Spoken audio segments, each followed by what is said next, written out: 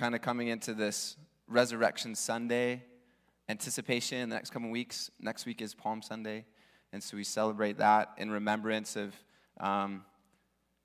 in the scriptures where Jesus comes from Jericho and he's coming down into Jerusalem, and they're celebrating him, and they're laying palm branches before him, and they're taking their cloaks off and laying those before him as celebrating who they believe him to be.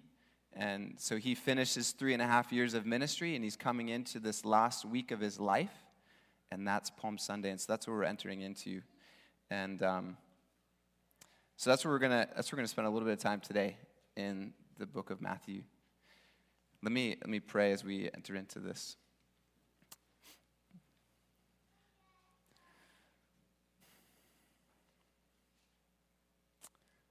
We worship you today, God. We come because you are the one in whom we long for. That's why we gather here today. We thank you that we can gather as a church, but ultimately we want you to be among us. We want to know you. We want to love you more. I want to celebrate you. And so as we read your word today, would you teach each of us individually? Holy Spirit, would you reveal to us what it is you desire us to see and to know, and how we can live because of that and because of what you've done for us in Christ Jesus. Amen. So I want to start, before we go to Matthew 21, open your Bibles up to Psalm 118, because this really is the backdrop for us as we look more at Matthew 21. So Psalm 118.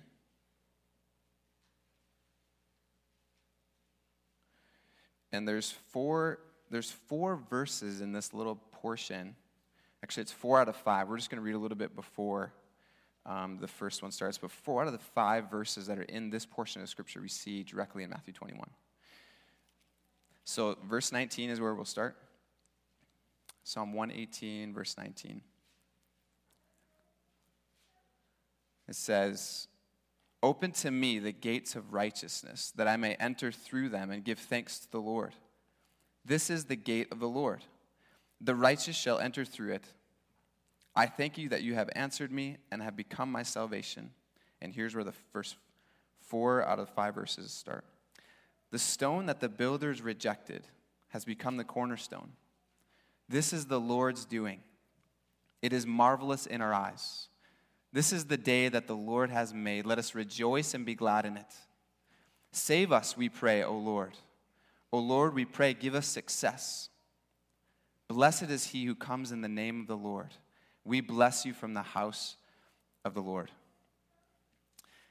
So when the Jews have read this for many years, this verse 22, the stone that the builders rejected, the stone that comes to mind, there's a few of them, but one of the stones is King David. And it says, the stone that the builders rejected. If you remember the story of King David when he's a boy, and Samuel's coming to anoint him as the next king, if you remember that moment, both Samuel and Jesse sort of pass over David. They're like, well, he comes up and says, "Are these all your sons?" He goes through all these 7. He's like, "Do you have any other sons? Because God's chosen none of these." Samuel thought the first one, surely he's going to be king. Maybe the second one. And then he realizes, okay, I'm just trusting you, God. And then he gets to the end, and he's like, okay, none of these are it. And he says, "Do you have any more sons?" And Jesse's like, "Oh, yeah, I guess I have one more. He's out in the fields." "Well, go get him." So they bring him, and God then God reveals to Samuel that he doesn't look at the outward appearance as Samuel has done, but he rather looks at the heart. And so both Samuel and Jesse rejected him. And it says, this stone that was rejected has become the cornerstone. This is the Lord's doing, and it's marvelous in our eyes. And if you know more of what happens then, you can read more in the Old Testament. You know more of what happens in the life of David. God begins to take David and use him as the greatest earthly king that the Jewish people have ever had. He takes a boy, grows him into, and he defeats Goliath. So if you know that story, God defeats the Goliath through David, and then he brings David into this kingdom. And he promises David, he says, "You're going to have a king that's on your throne forever." And so he takes this boy that's rejected, he builds him into a king, and then he promises him and says, out of your line, there's going to be this king that's forever and ever and ever and ever on the throne. And so the stone that the builders rejected has become the cornerstone. This is the Lord's doing, and it's marvelous. It's amazing how God takes the lowly and the weakest and those that maybe we reject, and he uses them in such powerful ways.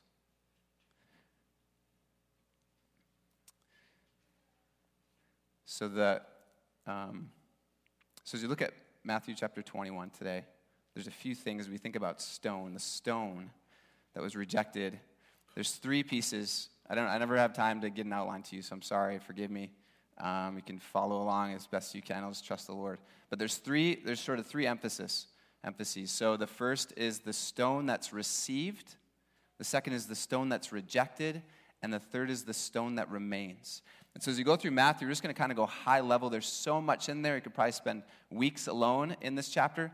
But just think about that. The stone that's received, the stone that's rejected, and the stone that remains. We'll just kind of be at a higher level here as we look through it. But we'll read through it together.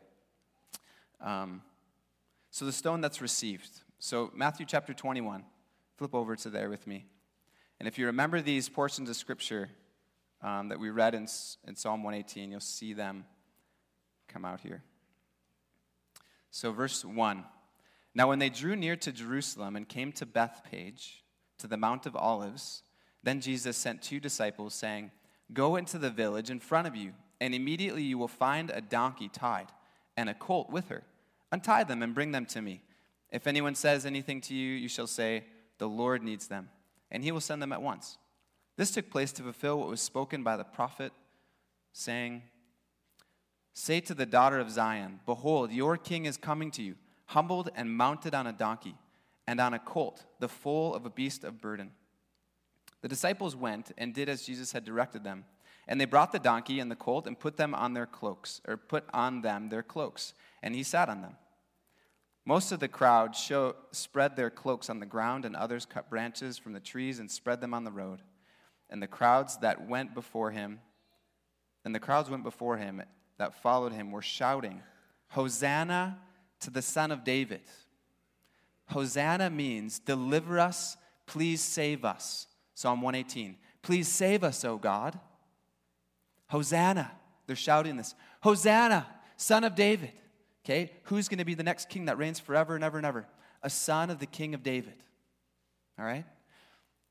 Hosanna, please save us, deliver us, Son of David. Blessed is he, the next line in Psalm 118, blessed is he who comes in the name of the Lord.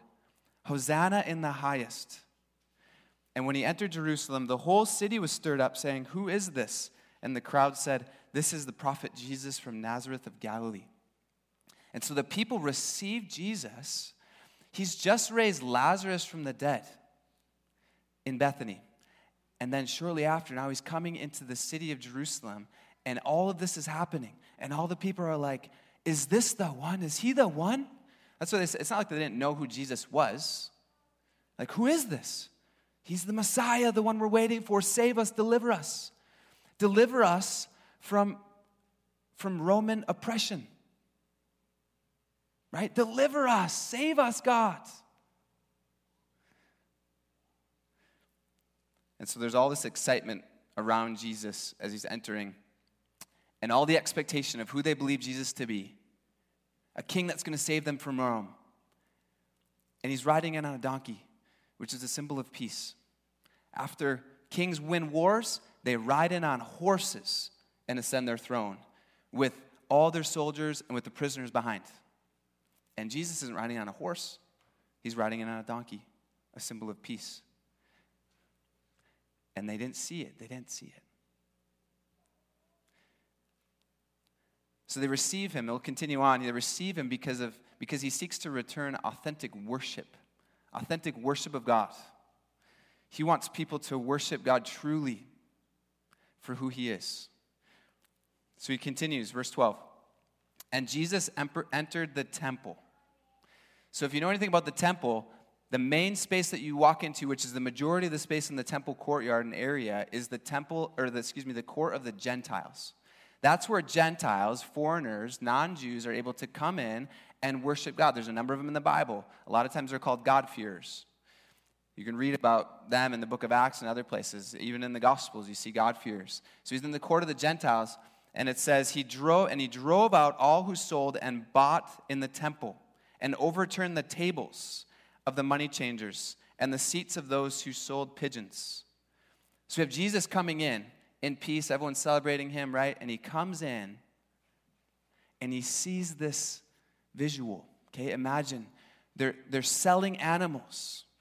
So he's entering into a place where Gentiles are to be worshiping God, and he sees animals. What do animals do? They poop. He smells feces. What does he hear? He just hears animals and sort of chaos. In the court of the Gentiles where they're to be worshiping God. And so he wreaks havoc in this. And this is the second time he does this. He's flipping tables. Money's going everywhere. He's stopping people from buying stuff and selling stuff. In another text, he's stopping people from just passing through and carrying things. He's stopping all of this. Jesus is zealous for the house of his God, of his Father, the house of God. Earlier in John, it says zeal. They remember zeal for your house has consumed me. Jesus is seeking to bring authentic worship back to the court of the Gentiles and to the people. And the religious leaders are selling. And if you know anything too, like from this context, people maybe are bringing in sacrificial animals to use, and then they check over and like, well, this one doesn't count. You got to buy a new one. But this one's like 5 times more. And so there's injustice in there as people are buying. There's abuses in the temple. And Jesus is seeing all that. He said, this isn't true worship of God. And so they receive Jesus. He's bringing true and authentic worship back. When you see people who authentically live lives of worship as followers of Jesus, that stirs within us. Does it not? I want to follow you more and love you more, God. And so people are seeing this, and they don't resist it. For later on, it says they continued saying, Hosanna to the Son of David. They continued to honor him. And so then Jesus says this. He says, it is written, verse 13, he said to them, it is written, my house shall be called a house of prayer, but you have made it into a den of robbers. Jesus is remembering this in Isaiah and in Jeremiah.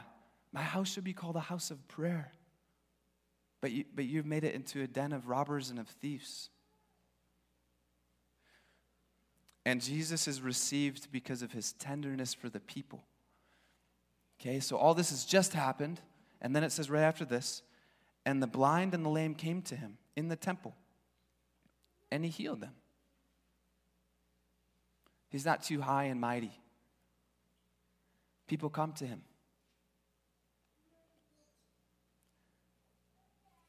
And he heals them. What am I needing in my life, oh God? What do I need from Jesus? And am I first coming to him? Or is he sort of the afterthought? Oh yeah, I should have prayed. I should have pursued him. But I sort of just charged ahead. May he be the first that we come to. The first whom we seek in our time of need. And so Jesus, the stone that's received. Now we look in this and we see from here following the stone that's rejected. So verse 15. But when the chief priests and the scribes saw the wonderful things that he did, and the children crying out in the temple, Hosanna to the Son of David, they were indignant. They were angry because they felt that was unfair. And they said to him, do you hear what these are saying? And Jesus said to them, yes. Have you never read, out of the mouth of infants and nursing babies, you have prepared praise? And so Jesus gets all the praise. He doesn't leave praise for anyone else. And so he's rejected by the religious leaders because they're jealous. Jesus is being worshiped. Why not me? This rabbi is being worshiped. What about everyone else? Everyone that's had all the training. What about me, the chief priest, over all the people of Israel?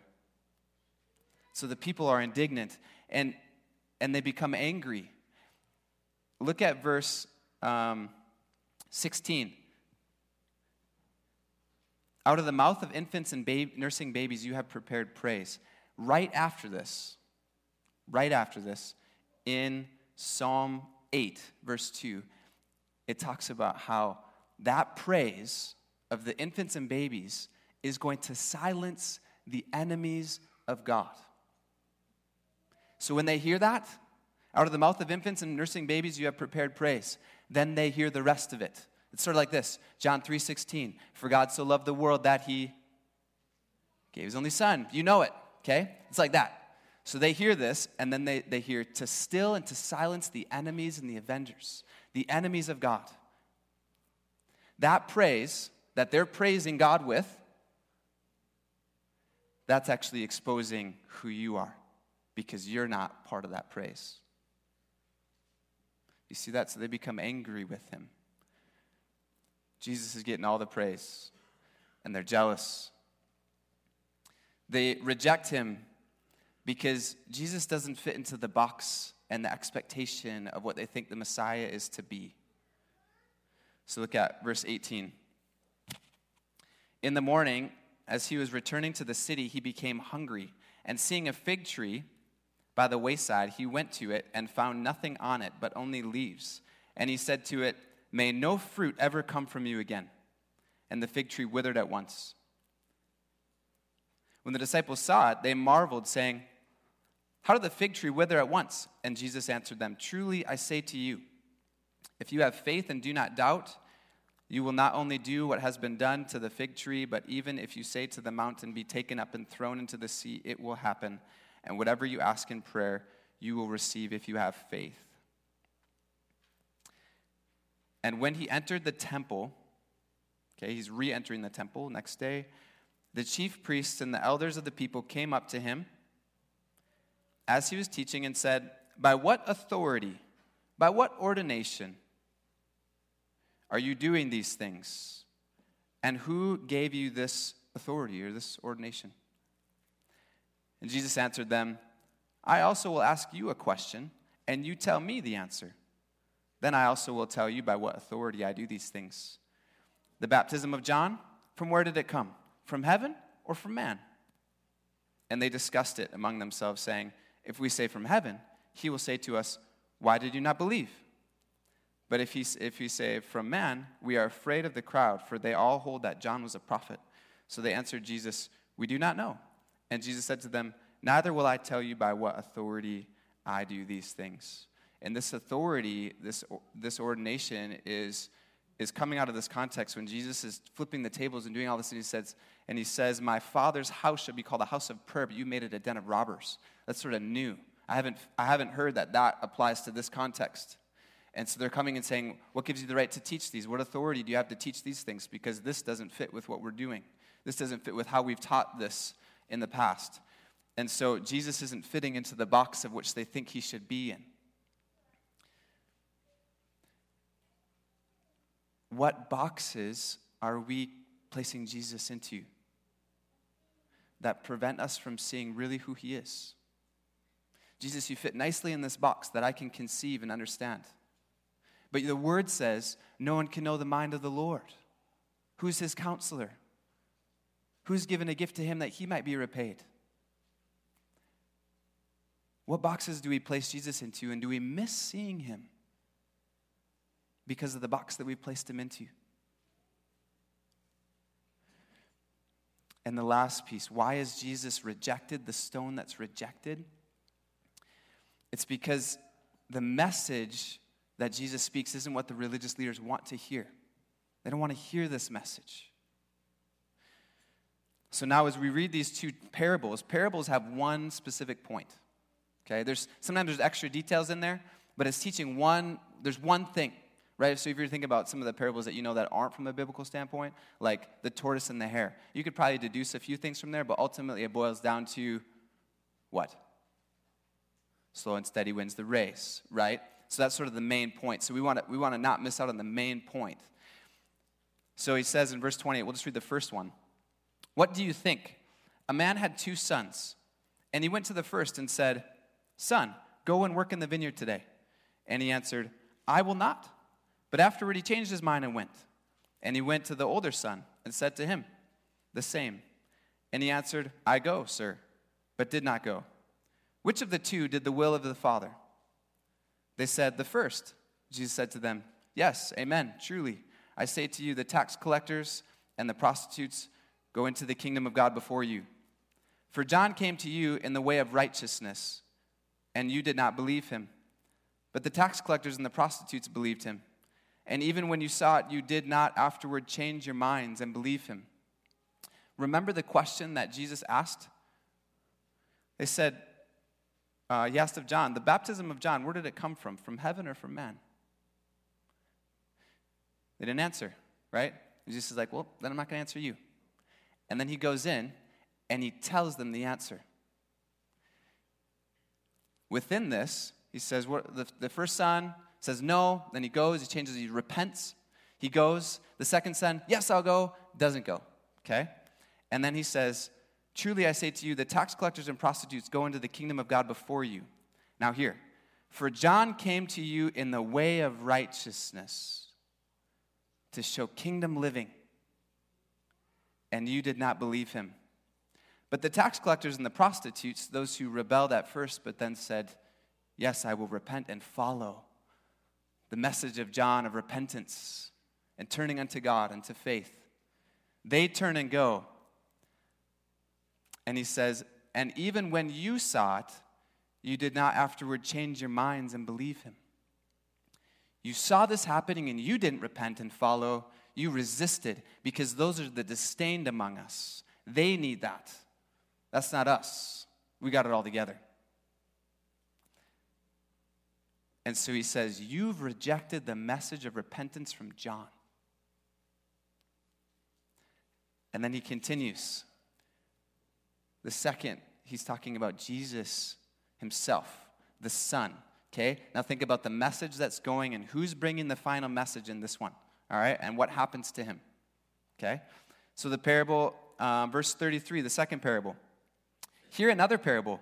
There was a master of a house who planted a vineyard and put a fence around it and dug a winepress in it and built a tower and leased it to the tenants and went into another country.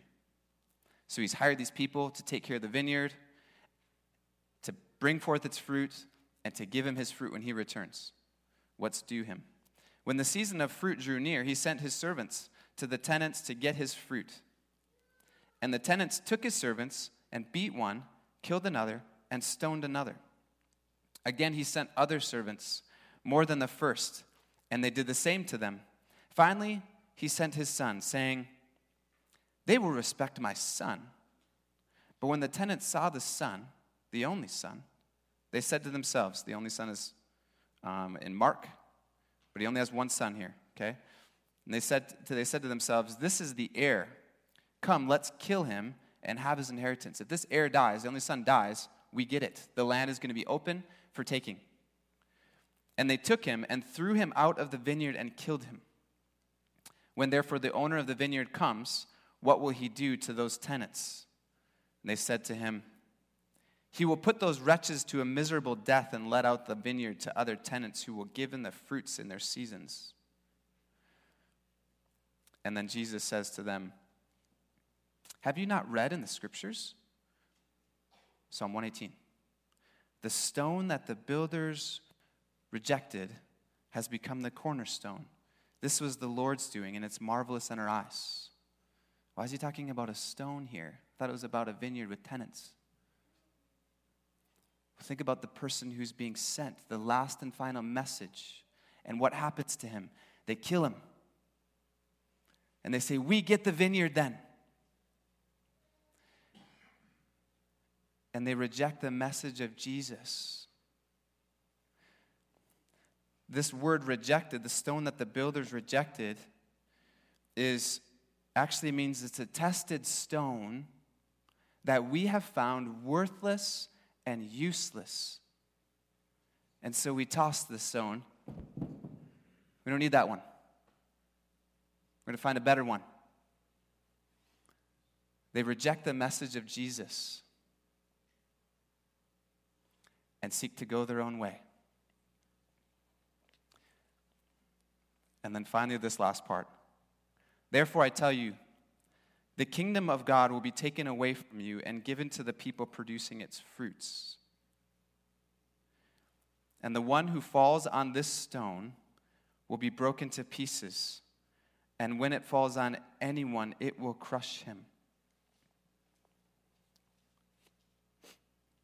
So the builders have found this stone, they've tested this stone, and it's worthless and it's useless, and so they toss it out. In the scriptures, when it talks about cornerstone, there's a stone that's placed when they're going to build. And it's a foundation stone, and they set it down exactly where they want it, and they build everything from this stone. This is the foundation stone, the cornerstone. From here, everything else is perfected. And so think plumb line, but think on the ground, okay? And so we're going to build up this building or whatever around this cornerstone.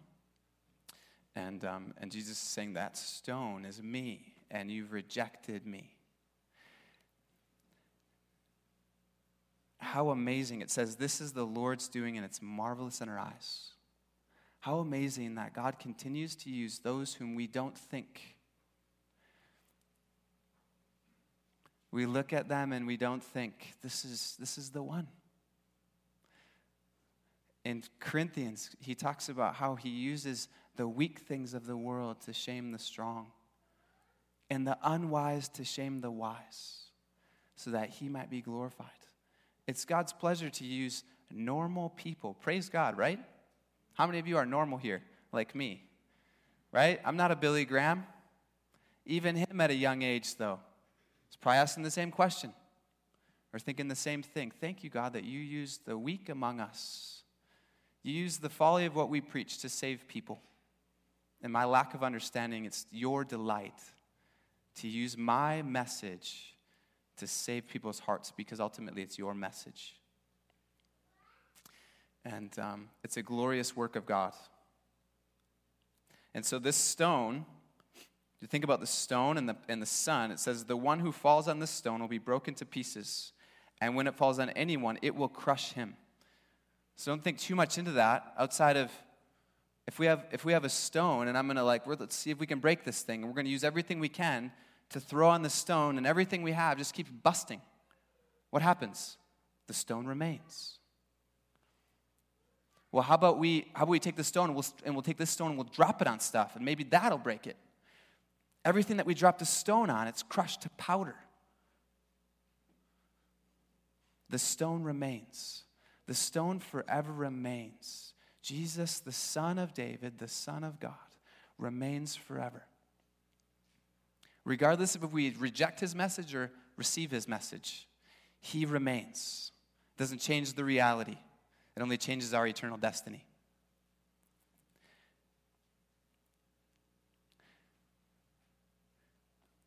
I want to end with this. Out of Isaiah, turn with me. Isaiah chapter 28.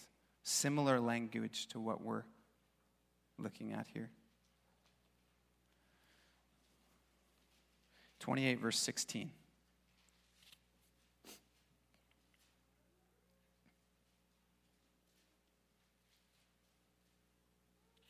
So we have the stone that's been received by many, the stone that's been rejected by some. Now, this isn't all religious leaders. This isn't the Jews as a whole. I don't believe that. I don't believe the scriptures teach that. Even this parable, the second parable we went through, some think, well, that's just God's gotten rid of the Jewish people. No, God is faithful to his promises. Although they might not look the same as what we think, God hasn't rejected his people. nor is this all the religious leaders. Actually, the religious leaders that we read here in this text in Matthew chapter 21 are called Sadducees. Sadducees are sort of these people that's like the chief priests, a number of the Sanhedrin. The chief priest is like the highest, okay? This type of leader is what they are. We got the Jews over here and the Romans over here. How can we sort of be in the middle, esteemed by both, having good relationships with both, so we can get what we want? They reject a number of things. You can read about that as Jesus interacts with them in the Gospels. The Pharisees are on this side. We're for the Jews. We're for the people of God. We resist the Roman rule, the Roman oppression. Okay, two different types of leaders. So the Apostle Paul does something really, really sweet. He comes into this court. Okay, this is just a tidbit. All right, he comes into this court. He's under trial, and there's Sadducees and Pharisees, and he notices that. And he's like, and the Sadducees don't believe in the resurrection, the Pharisees do, right? And he says, I stand here on trial, and I can't think of the words specifically, but he says, and it's about the resurrection of the dead. And all of a sudden there's like this fighting that happens, and Paul's sort of like able to like sneak out, right? And so we have these people fighting. So the religious leaders that we read here are the Sadducees, the ones that are in a sort of cahoots with the Roman leaders, all right? But still sort of wanting to have their way as a Jewish people. All right, so you have the stone that's rejected by them, by these religious leaders, and then you have the stone that remains. Regardless of what happens, the stone remains forever and is the cornerstone of which everything else is built upon. Isaiah chapter 28, verse 16. Therefore, thus says the Lord God, behold, I am the one who has laid as a foundation in Zion a stone, a tested stone, a precious cornerstone of a sure foundation. Whoever believes will not be in haste. So this is cool. Check this out. The stone, a tested stone. It's a good stone. It's tested. It's tried. It's found faithful. Remember what the religious leaders did. They saw the stone, the builders, the religious leaders, the stone that the builders rejected. God takes this stone that's thrown out from the eyes of the religious leaders, and he says, no, this stone is tested. You've tested it and found it worthless. But this stone is tested. It's precious. It's a sure foundation. So we build upon it. And everything else falls in line with that stone. And so some questions as we end with this text. God says, the stone is tested. He's found faithful. Where is my hope and my trust? Where is your hope and your trust?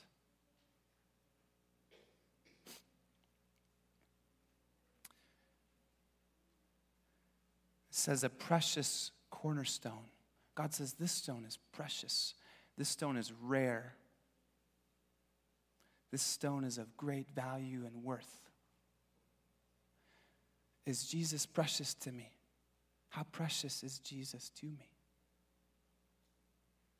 Do I love him with all of my being? Is he more desirable to me than anything else? Is he precious to me? It's a stone of a sure foundation. Do I build my life upon this foundation? Do I build my day-to-day, my moment by moment, upon Jesus, this precious stone?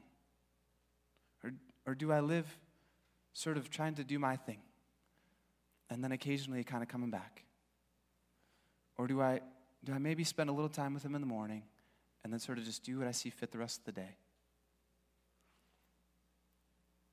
Is my life built upon this sure foundation? Is he the one I seek to know and to obey so that he might be praised and glorified? Whoever believes will not be in haste or in a hurry. 1 Peter chapter 2 uses this text, and it says, whoever believes in him will not be put to shame. Jesus, you're the stone that's precious, that's sure, that's tested.